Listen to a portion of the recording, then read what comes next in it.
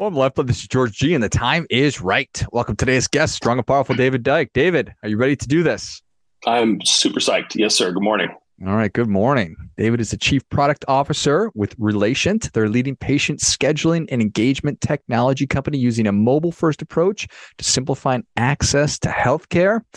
David, tell us a little bit about your personal life, some more about your work, and why you do what you do.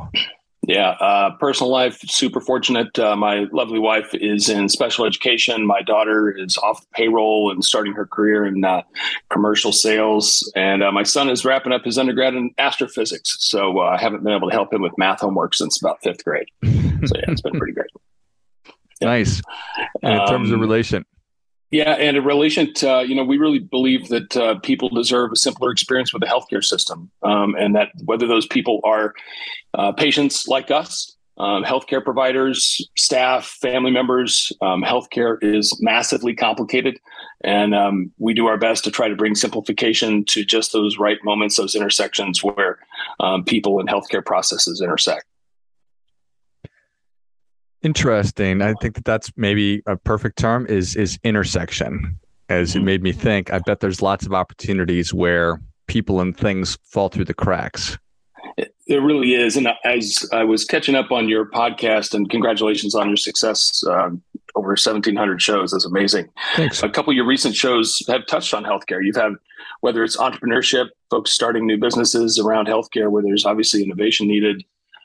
Your show on regenerative healthcare was just really caught my attention because of the just amount of opportunity that we have to do things early. That was really, I think, the catch of that whole episode was if we could bottle up my genes when they were little and young and healthy, you could reuse them later in life when I'm approaching 50 and hurt something, or just the cost of healthcare. All of those things really do kind of are major complicating factors in how we interact with the healthcare system. And going back to your root question of why we do what we do, I think is because we are all patients at some point in our lives, or we're caring for people who are. And so those opportunities that we have to help healthcare organizations who are trying to do their best to achieve the right outcomes for their patients while maintaining financial performance so they can be open tomorrow is essential. And so that for us starts with scheduling. We aren't trying to boil the entire ocean.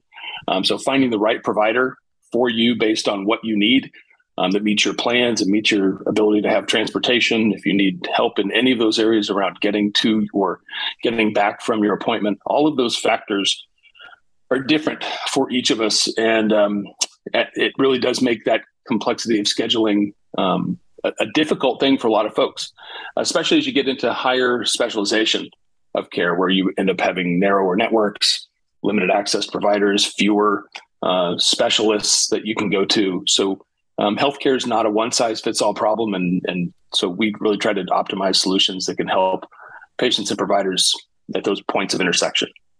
Yeah, interesting. So it strikes me that there's lots of problems to solve. There's problems of me as a patient and would-be consumer of healthcare, trying to understand what my insurance company offers, who's in network, and how do I sort through all of this. And then there's a lot of people going through that similar experience. So it's just a lot. And then it's the very, very specialized people where there's just a few opportunities for me to get in there. And so I need to make sure that everything syncs up correctly. That's exactly right. One of the things that people ask us a lot, we deal with at Relation, not only scheduling, but the reminder activities, all of the things that help you and I be ready for that appointment. And one of the things that people ask us a lot is how come healthcare is not as easy as getting an Uber? How come it's not as easy as Open Table to just grab a reservation for dinner? And I think because fundamentally there's more at stake, right? And there are a lot more variables.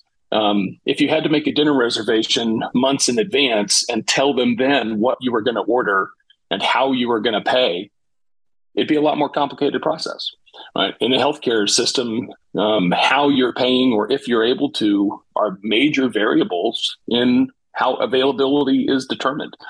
And if it's a simple, I'll call it transactional healthcare, like a vaccination, right? Those kinds of things still require people to be reminded and nudged and prompted in order to have the kind of so that they don't miss the appointments, right?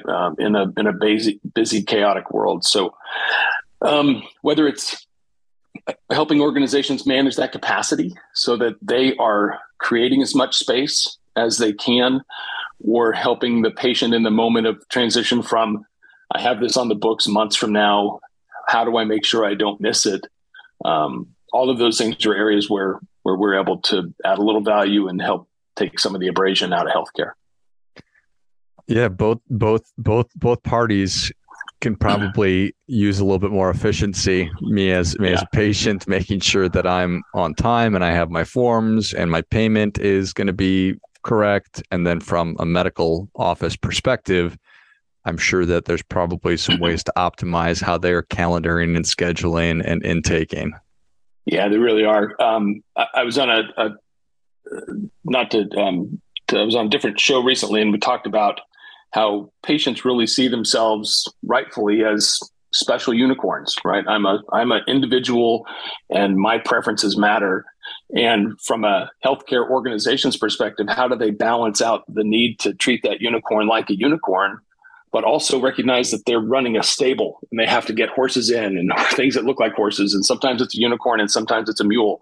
And you got how do we manage that, the variety of kinds of things that come through that office or that hospital, because they're not all the same. The way that you need to be treated for what you're there for could vary wildly from what I am there for. It might be a 10-minute appointment for me and it might be a 2-hour appointment for you. So it's that level of really having deep understanding of that reason for visit and why people are there and how long that takes and what are all the logistics that an organization needs to do to prepare for you versus preparing for me that make it super complicated. Are most medical offices operations these days pretty well set up from a technology standpoint, or are there still a lot out there who are doing paper? Well, I'm an optimist and a pragmatist, and I've been in healthcare long enough to see the rate of change. And we are, as an industry, notoriously slow to adopt those changes. We see in our own data, healthcare organizations still relying heavily on phone calls to make reminders in a world where, I don't know about your phone, but mine doesn't ring if I don't know the number. And if it does sneak through, there's a 99% chance it's going to voicemail. So, thinking about how people want to be communicated with and that kind of in the moment nudge that you can do to drive better adherence for me and adherence for you requires a good understanding of our personal preferences, as well as having an arsenal of options, text messaging, email, phone calls, chat, those sorts of things where we create new ways for you and I to interact with our healthcare providers. And I'll tell you, we saw that recently we got to play a very small part in a study that was done by some clinical folks, excuse me, who were part of Ascension. And during COVID vaccination periods, they ran a clinical trial that identified areas where they could nudge patients who were behind effectively. They were non-adherent. They didn't have their vaccinations yet.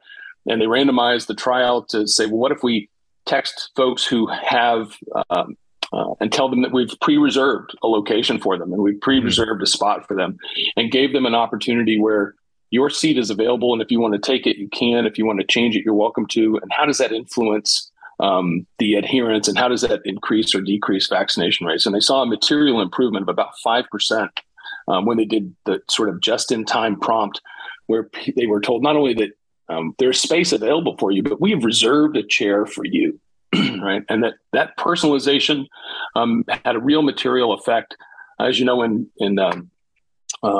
community health, right? Population health, 5% is a huge number, right? In terms of driving improvements in the community response to things like COVID. So it was really exciting to see that level of innovation coming from a healthcare organization. We were honored to be part of it. Yeah, well, that makes a ton of sense, and fascinating from a psychological standpoint that it moved the needle that much.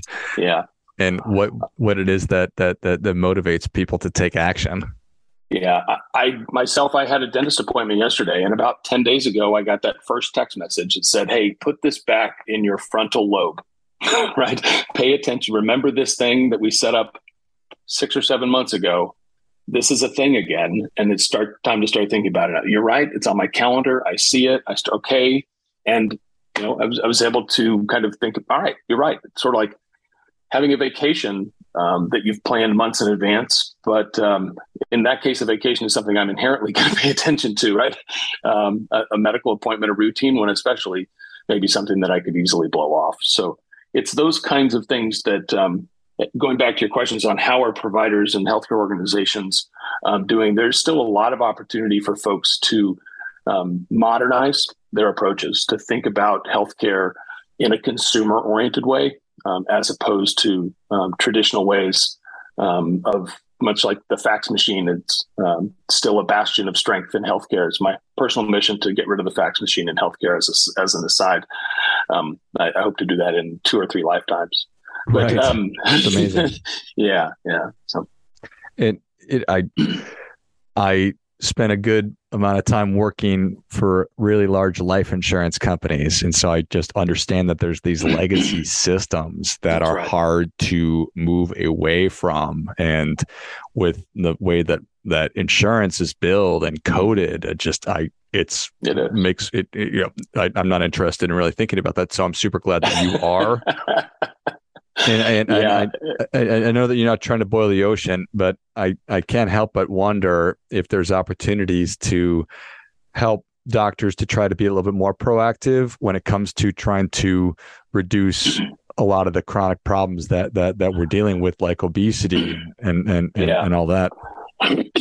Yeah, that's a big part. I think one of our goals in relation is to help organizations not move from, if they aren't already, out of those what I'll call operational opportunities. How do I ensure, George, that you make it to your appointment on time, that you're prepared, that you have filled out your paperwork, or that you've had the opportunity to, if those things are important to you. And if not, we can do that for you in the moment when you arrive. Those are really sort of those transactional moments of healthcare when you are intersecting with that provider, telemedicine, face-to-face, however it happens to be. Then there's a second sphere, right, which is that sort of relationship management around healthcare, which is how do they keep track of me over time?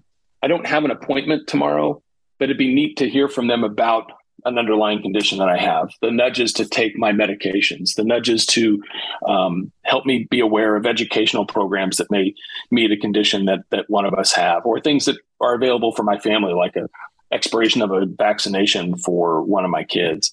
And whether that's the health plan doing that, a provider, or just a service that I would say as someone who might be self-insured and or uninsured, how do I have access to that level of information, whether it's from my provider or not, to keep me abreast of the things that need to be done to manage our long-term health? Because I think healthcare sits today just under 20% of GDP. Which is a lot, and it does speak to that level of complexity and expense and cost that many of your other guests have talked about.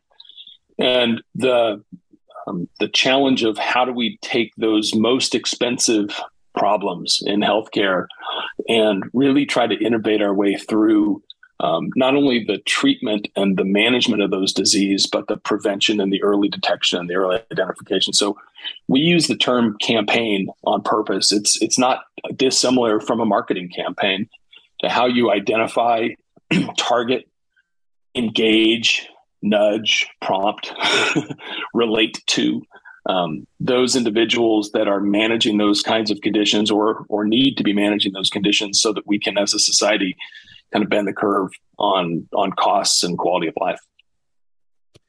So as the chief product officer, I mean, I'm sure that you get wonderful ideas thrown at you all the time for new ways to add and make the thing better, but you need to prioritize. You need to prioritize your resources. How do you think about that? Well, I really try to put my prioritization hat on with I think my LinkedIn profile motto is customers first, products second. And to me, that's a fundamental philosophy that says my product is in response to customer need. Whether it was the original iPhone that was in response to unarticulated needs, or if it's the next way we think about how we deliver targeted messages to the right population at the right time. That level of sort of insight really comes from deep understanding and deep customer conversations. So we try to take a very methodical approach, develop a hypothesis, test it with our customers, get feedback, sharpen the saw, if you will. And then as we go kind of back to the boil of the ocean perspective, slightly different metaphor is if I chase two rabbits, I'm going to lose both of them. So we've got to pick something and do it, and then adapt and keep our priorities sort of grounded on what our customers need to do. How do we test our hypotheses quickly and then adapt based on what the data is telling us? Yeah, fascinating. So many opportunities, but if you start saying, "Hey, George, I know you're trying to lose that 10 pounds. I don't know what you're eating today." I'd be like, you know what? Why don't you leave me alone? I'm going to opt out. Right. That's so right. It's giving me just the right amount.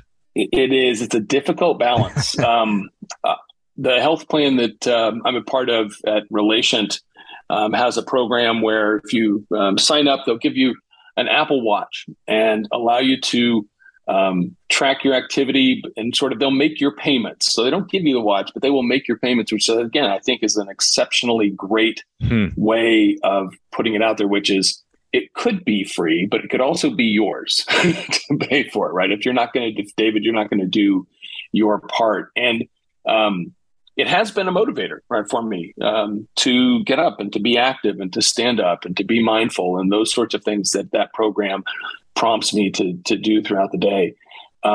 Is it materially different than what I was doing beforehand? It is, in the sense that it's top of mind, right? It's 8:30 at night. I haven't closed that red ring yet. And the dogs haven't been for a walk, so I'm going to get up and go walk them, right? Just to make those efforts. So those little things are material. They can work. They do work. They're proven to work.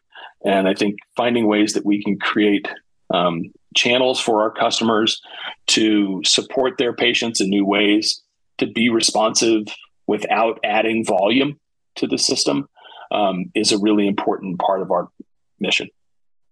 Yeah. I love it. That all makes perfect sense. And that gives you something to keep working on, David. It does. There's going to be more to do tomorrow, so I'll be back. For sure. I love it. Well, David, thank you so much for coming on. Where can people learn more about you and Relation'd?